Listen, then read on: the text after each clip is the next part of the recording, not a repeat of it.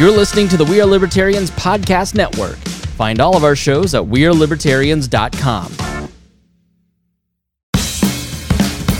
We're Libertarians Daily Podcast. I'm your host, Hody Johns, and I am joined today by the Libertarian Party Executive Director, Daniel Fishman. Daniel, how are you today? I'm excited. Thanks so much for having me, Cody. Yeah, great to have you on, man. So let's get right out with it. What does the Executive Director do? So I am essentially the Chief Operating Officer for the Libertarian Party. I make sure that the bills get paid, that the lights stay on. I try to make sure that everything about us as a party and operation is running as professionally and as efficiently as possible. Okay, fantastic. So somebody has to be the guy making everything click, making sure the bills are paid on time, and that's you. Exactly. And so a lot of that has to do with sort of identifying what our tasks are supposed to be, executing on the mission, and then identifying the next mission, moving on to that. So as an example, things I've done in the last week have included supporting ballot access in Texas and in Georgia, both of which are facing, Texas has a terrible bill in Congress right now, and we're trying to figure out ways that we can influence their state legislature. And in Florida, in Georgia, they have a lawsuit about ballot access. Georgia actually has the worst ballot access in the country. No third-party candidate, no libertarian has been elected in over 50 years because you have to have 20% of the registered voters to get on the ballot. So Georgia's filing a lawsuit. We feel they've got a really good chance to win. We were able to help out in a bunch of different ways. We're sort of putting the resources of the National Party behind them. Gotcha. Now, if I recall correctly, just from following the last election, wasn't there was a Libertarian in that Georgia race for governor, wasn't there?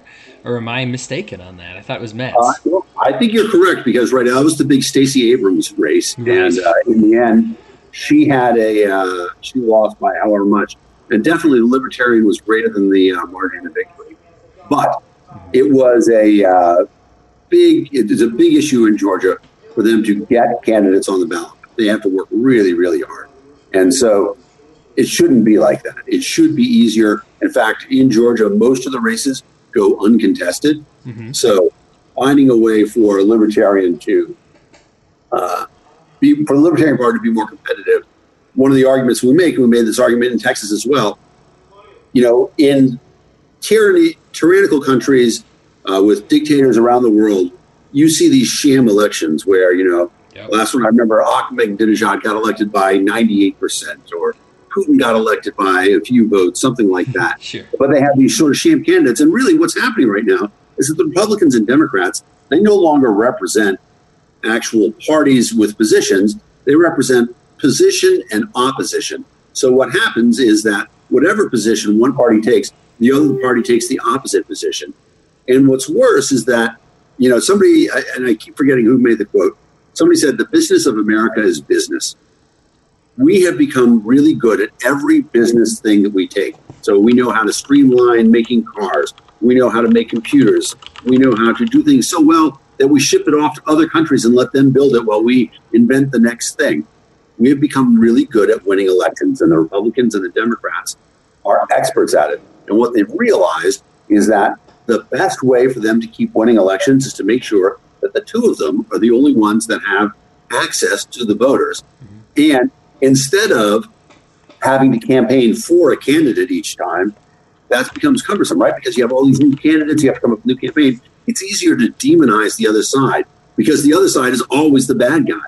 And so what they've done now is that they have demonized it so much that the country is split.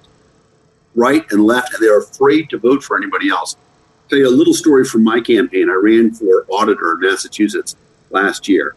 I had what I thought was a very compelling case. I said, the auditor is supposed to make sure that the government doesn't waste money. Why would you elect a Republican or a Democrat to audit Republicans and Democrats? Sure. And it made a lot of sense. So I was speaking to a group of voters in Wellesley, Massachusetts. Super democratic thing, but I wanted to go everywhere. And I can tell when I'm speaking to people whether or not I'm actually resonating with them. They're loving everything that I say. I can tell. They're like, yes, so that makes sense. One of the things I said was, as a computer scientist, I'm going to put all the books online all the time so people can see how the money's spent. Everybody loves that idea. At the end, one of the women stood up and she said, Dan, I love everything that you had to say.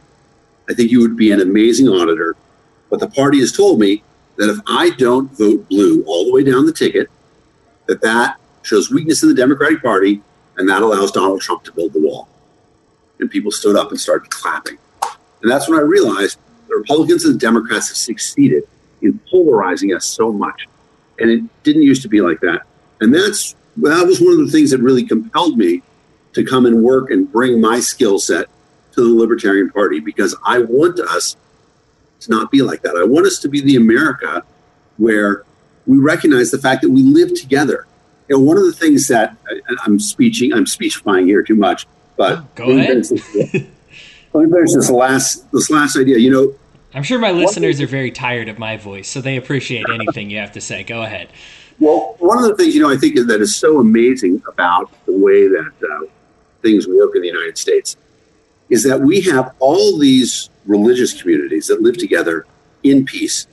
And nobody has an expectation that you would live under the rules of my religion, right? That would be incredible. We wouldn't expect, Christians don't expect Muslims to follow their rules.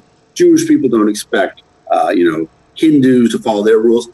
But why do Democrats expect Republicans to have to live under their rules? Yeah. What happened? And we said, okay, this way, there's a great libertarian out in California named Chris Rufer who talks about the idea that you can be as Republican as you want. You can be as Democrat as you want. You can be whatever party you want. We encourage you to do that. Just don't make us live under your rules.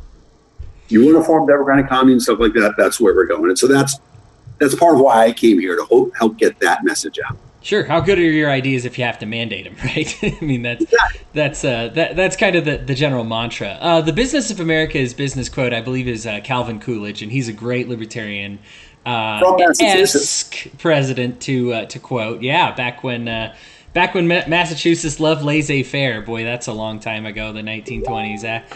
But yeah, so what are some of the best ways that you're talking about pushing back, and I'm loving it. So physically, what's some of the best ways that we can push back against that system? Either you in your position, or how would you like to see libertarians help? For me, it just seems so futile to watch this tennis game go back and forth. And I wonder, well, how can we get involved to break up that two-party monotony of position? And I like what you said, the position and opposition, because really, right. I mean, the wall is a social program, right? You wouldn't think you'd see Republicans all over social programs, but right. The Democrats hate it. So, hey, I guess we love a social program if you're on the right, just crazy stuff like that. Right. That's all that they represent at this point in time. So one of the things that I think is critical in terms of the way that because really we are the party of opposition, and we should understand how critical that is, what a sacred place that is to be, because the party of the opposition is the one who's always standing up for the rights of the people, because the people who are always in opposition against the state are the individuals. We are the ones who represent their rights, and we've been fighting for them now for, since 1971, since the formation of the Libertarian Party. And the Libertarian Party is the only political arm of the liberty movement. There's a lot of different great liberty forces out there, Reason and Cato and Atlas, all those guys. But we're the only ones who are working at it from a political standpoint. And so what we've got to do is recognize the fact that the voice of the opposition, when we speak up for that, we are speaking for this idea. Ayn Rand, sometimes a controversial figure, but she had this idea. She said, the individual is the ultimate minority. I like to rephrase that a little bit. I say, we are all actually minorities of one. And we recognize that there's something about us that is different. As a fellow white man, I feel a lot hipper knowing that I'm a minority, But you are, because there's something about you, I would say that being a podcaster makes you a minority, but I actually suspect there are more podcasters than people listening to podcasts now. It might be true at this point. But I do think that there's a real truth to the fact that we represent the minority, but the minority only shifts. When you say you are a minority of one, the greatest thing that's out there is this sense of intersectionality. The Democrats feel like they've claimed this word, intersectionality, but in reality, libertarians, we should own that. because there are things about the libertarian platform that appeal to everybody. And that's not true about any other platform. Everybody can find something in the libertarian platform where they're like, yeah, you know what? Absolutely. That is part of what I'm talking about. And that is a really important thing, because when we find the things that unite us, that's so different than the political environment in our country right now.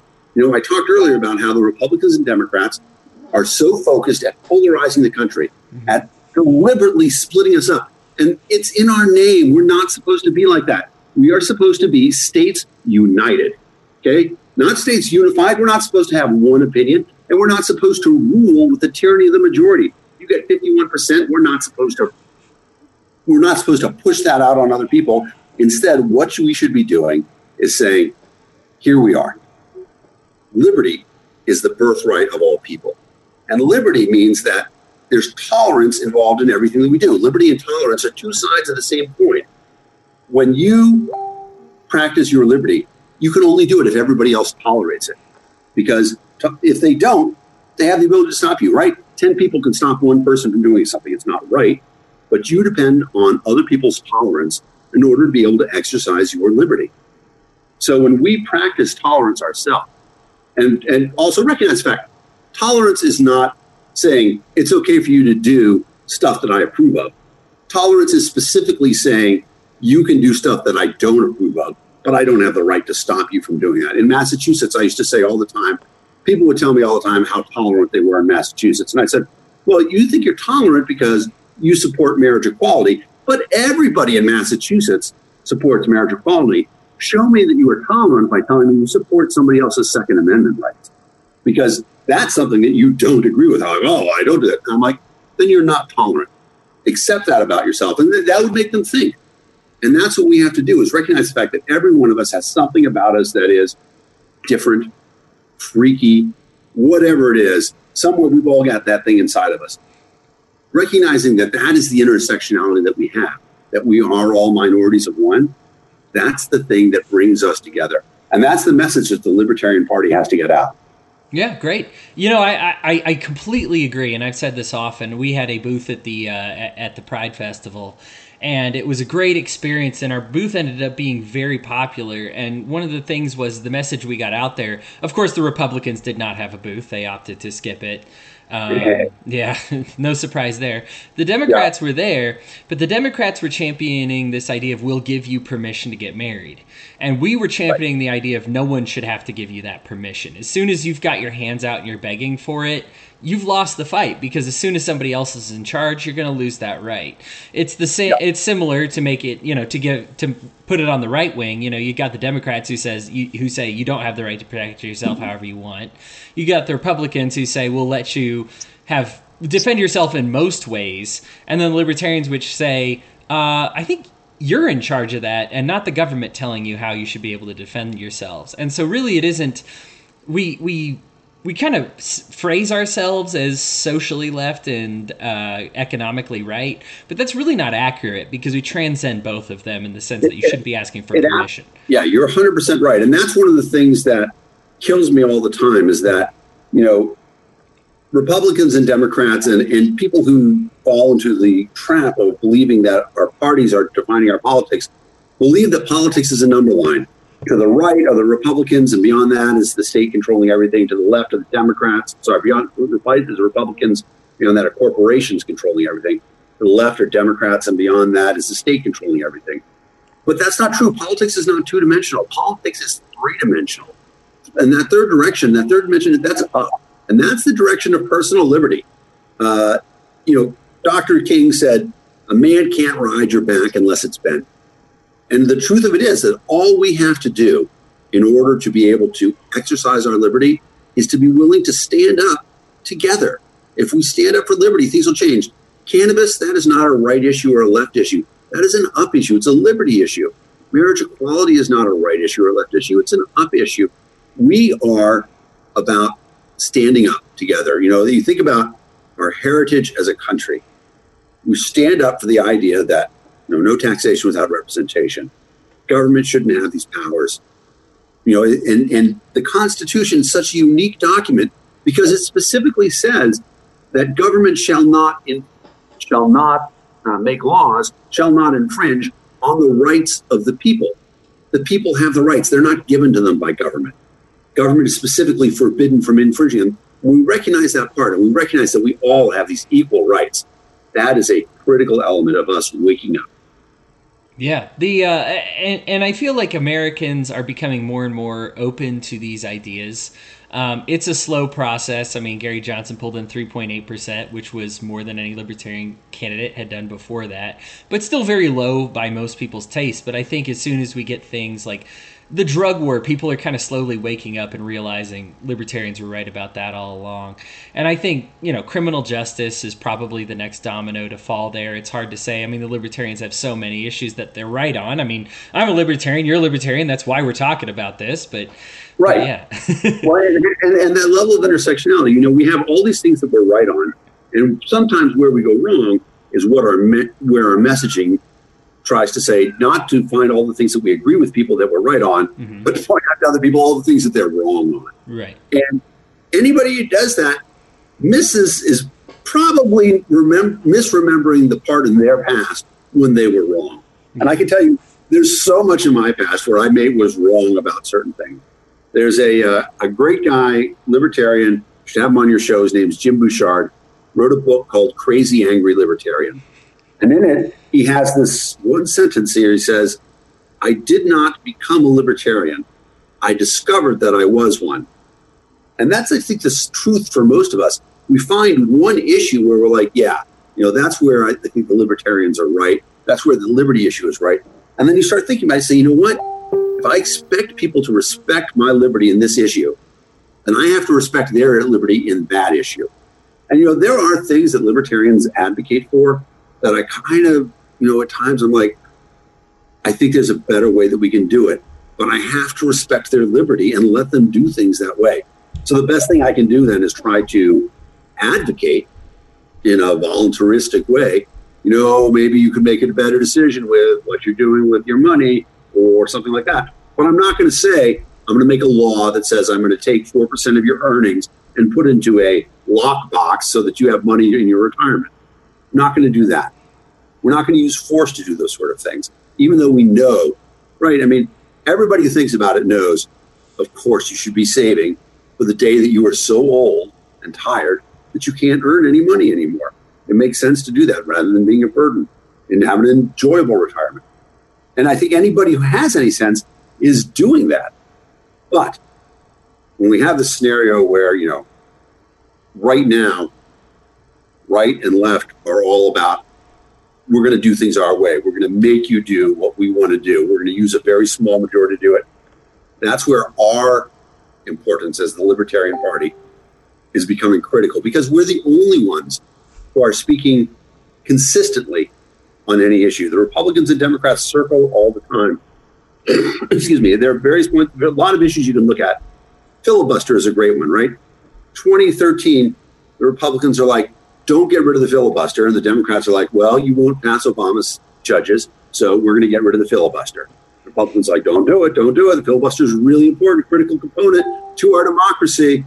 They got rid of it for judges. And then, of course, 2017, they want to get Gorsuch through, and the Democrats won't let them with 41 votes, as they say, well, we're going to get rid of the filibuster. So position and opposition, whoever's the party in power, they just want to make the rules. Our consistent platform is that we are opposing any laws that restrict people's liberties. So we're always on the side of the minority. And when the Republicans and Democrats, the people, not the parties, when the people realize that, that's the revolution that we're looking for. We're looking for people to wake up and recognize the fact that we're in a compact with all of humanity. And the best expression of that is that when we engage in that compact by honoring and respecting each other's choices, that's how we facilitate liberty best.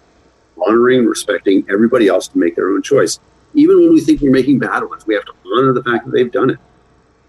Yeah, and it feels great. I think once you start, you're not judging people, and people feel so much better and more comfortable around you. You touched on this, and this is kind of something, I know we've only got a few more minutes, but something that I wanted to ask you about, and since you've touched on it and you've mentioned this in your history, just some good evangelistic techniques for getting left-wingers, right-wingers to start thinking up as opposed to left and right.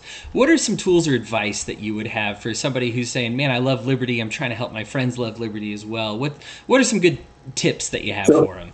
So the key is to understand, to listen first. Listen to what they're saying, because you listen to what they're saying, you're going to come up with a libertarian story that makes complete sense that you can bring into that. And I'll give you a great example. We went to, in Massachusetts, on tax day, we have, they had the original Tea Party as a tax rebellion in Massachusetts. Mm-hmm. On tax day, we would all gather down at the Parkman Bandstand. It was it was in the Boston Common. Great tradition there of speaking out against taxation. And so we went for years. And we would speak against taxes and all the things that were wrong with it. And then after Trump was elected, the Tea Party that had thrown it stopped throwing the party. And instead, there was a resistance tax day rally held at Cambridge Common, which, that is the heart of the liberal left. But we were invited. And I'm like, I'm going. And a lot of my friends are like, well, sure you want to go there? There are going to be a lot of angry people there, angry about, the president, and they might get mad at you. I'm like, if we're not willing to bring the message, then we shouldn't try to advocate for it. So I went there and I came up with a very simple message. I said, here's the thing. You guys are probably worried about violence in our society, and especially police violence that's happening right now. We see it all across the country. But here's a simple truth. Laws require law enforcement, and that's what injects force into our society. So let's talk about some of the stupid laws that have ended up resulting in force. There are these two girls in Dallas, Texas, who wanted to sell lemonade, and police rolled up, you don't have a license. Lucky for them, a reporter stopped, came by and said, what was happening? And the oldest girl said to the reporter, please tell everybody that tomorrow we are going to be giving away lemonade and accepting donations for my dad's birthday party. And so, of course, right, it's not illegal to give away lemonade. Another great example is that there was, and this one's not as happy, there's a guy in Florida who was feeding the homeless, okay? He's a 90-year-old guy, saw the homeless out there in Boca Raton, came out with his grill, a lot of food, started feeding people. The police said, we don't want that to happen. In fact, the city passed a law because they felt like he was bringing more homeless into the town because they could get fed. He's like, but they're getting fed. This is my responsibility. They arrested him, a 90-year-old guy, to jail for that. But where it becomes tragic is Eric Garner. So a lot of people know the story. I don't want to make it seem like Eric Garner was a saint. He was a hustler. He was a guy who found a way to make money left and right.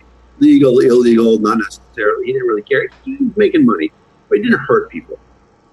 Every day at the end of his day, he would go into his local bodega, buy a pack of cigarettes, and come out and sell them loose. So New York City, pack of cigarettes is $14. Sells 20 cigarettes, make $20, go back in, $6 profit. He would buy a chicken or hamburger or something, go upstairs, cook dinner for his 6 kids. The police had a couple times seen him, said, hey, you can't do that, you can't sell loose cigarettes. One day they're like, you know what? We're arresting you. We're taking you downtown. He's like, guys, look, here's the cigarettes. Here's the money. I can't be arrested. I got 6 kids upstairs. Please. Like, no, we're going to take you downtown. You got to go with us. It's like, I can't go. And then the police were done talking. Guy grabbed him from behind and put him in a chokehold. They took him down to the ground. And then he said, I can't breathe. I can't breathe. And they said, if you can talk, you can breathe. And then he stopped talking. And then he was dead. And he was dead because of this stupid law. How can it be illegal to sell something that you can give away for free? Right? This guy, all he's trying to do is make a little bit of money so that he can feed his family. Laws require law enforcement, and that injects force to our society. So if we want a more peaceful society, if we want something that bonds us all together, then let's figure out a way to get rid of some of these stupid laws that are actually betraying the best law enforcement officers who are out there, who are being forced to enforce these stupid laws. And so that's how I reach a bunch of Democrats at this place, right? That's the sort of thing about it. You can craft a libertarian message to go to everybody. Pick the message that's going to resonate with them, because that's what you're supposed to do. We are supposed to be, right? The torch of liberty. We are sparking the fire everywhere we go. You got to know how to do it, though. And you got to practice it, too. So my advice to anybody who wants to go out there and do libertarian activism is for us to make sure that you are going to do the best job you can because, Nick Sarwark said this once, we don't want to ruin anybody's first impression with liberty. We don't want to be the person who says, oh, libertarianism, that's not for me. So practice with your friends. Maybe not practice so much on Facebook, but practicing having these political conversations in a way that you can communicate and not get angry, that really makes a difference. Yeah, you're talking about your friends warning you about a hostile environment. I was like, have they been on Facebook? I mean, that's about as hostile as it gets, right? If you can handle that, you'll be okay. Awesome. Well, here at the Weird Libertarians, we like to give everybody a last word and just kind of a wrap up. If you want to just close by telling the world exactly what you do, what you stand for, and anything else that you think we may have missed. Give me a number and I'll hit it. How long do you want me to go? You've 2 minutes? No, I would say you've got a solid 5 minutes. Solid 5 minutes. 5 minutes, yeah. All right. So I came to Washington with a very specific plan. Got 4 things in it. The most important thing for the Libertarian Party is that we increase our impact on the country. We do that in 4 ways. The first and most important way is increasing membership. And so there are a lot of people who haven't been members of the Libertarian Party or walked away, or you're members of your state party, you're not members of National. Becoming a member of National Party is a big deal because when you do that, it allows us to show various politicians, various editors, stuff like that, these are our numbers. We can disclose them and say, you know what, we've got 10,000 members here. We got 15,000 members there, whatever it is. Showing the increase in membership, in addition to the fact, you're giving us a little bit of money so that we can go work for ballot access in Georgia or ballot access in Texas or the rights of sex workers in various places where they're being threatened right now, all sorts of things. Becoming a member makes a big difference for stuff like that. But also when you're a member, you're showing people that libertarianism is growing. You can talk about the fact, I'm a member of the Libertarian Party.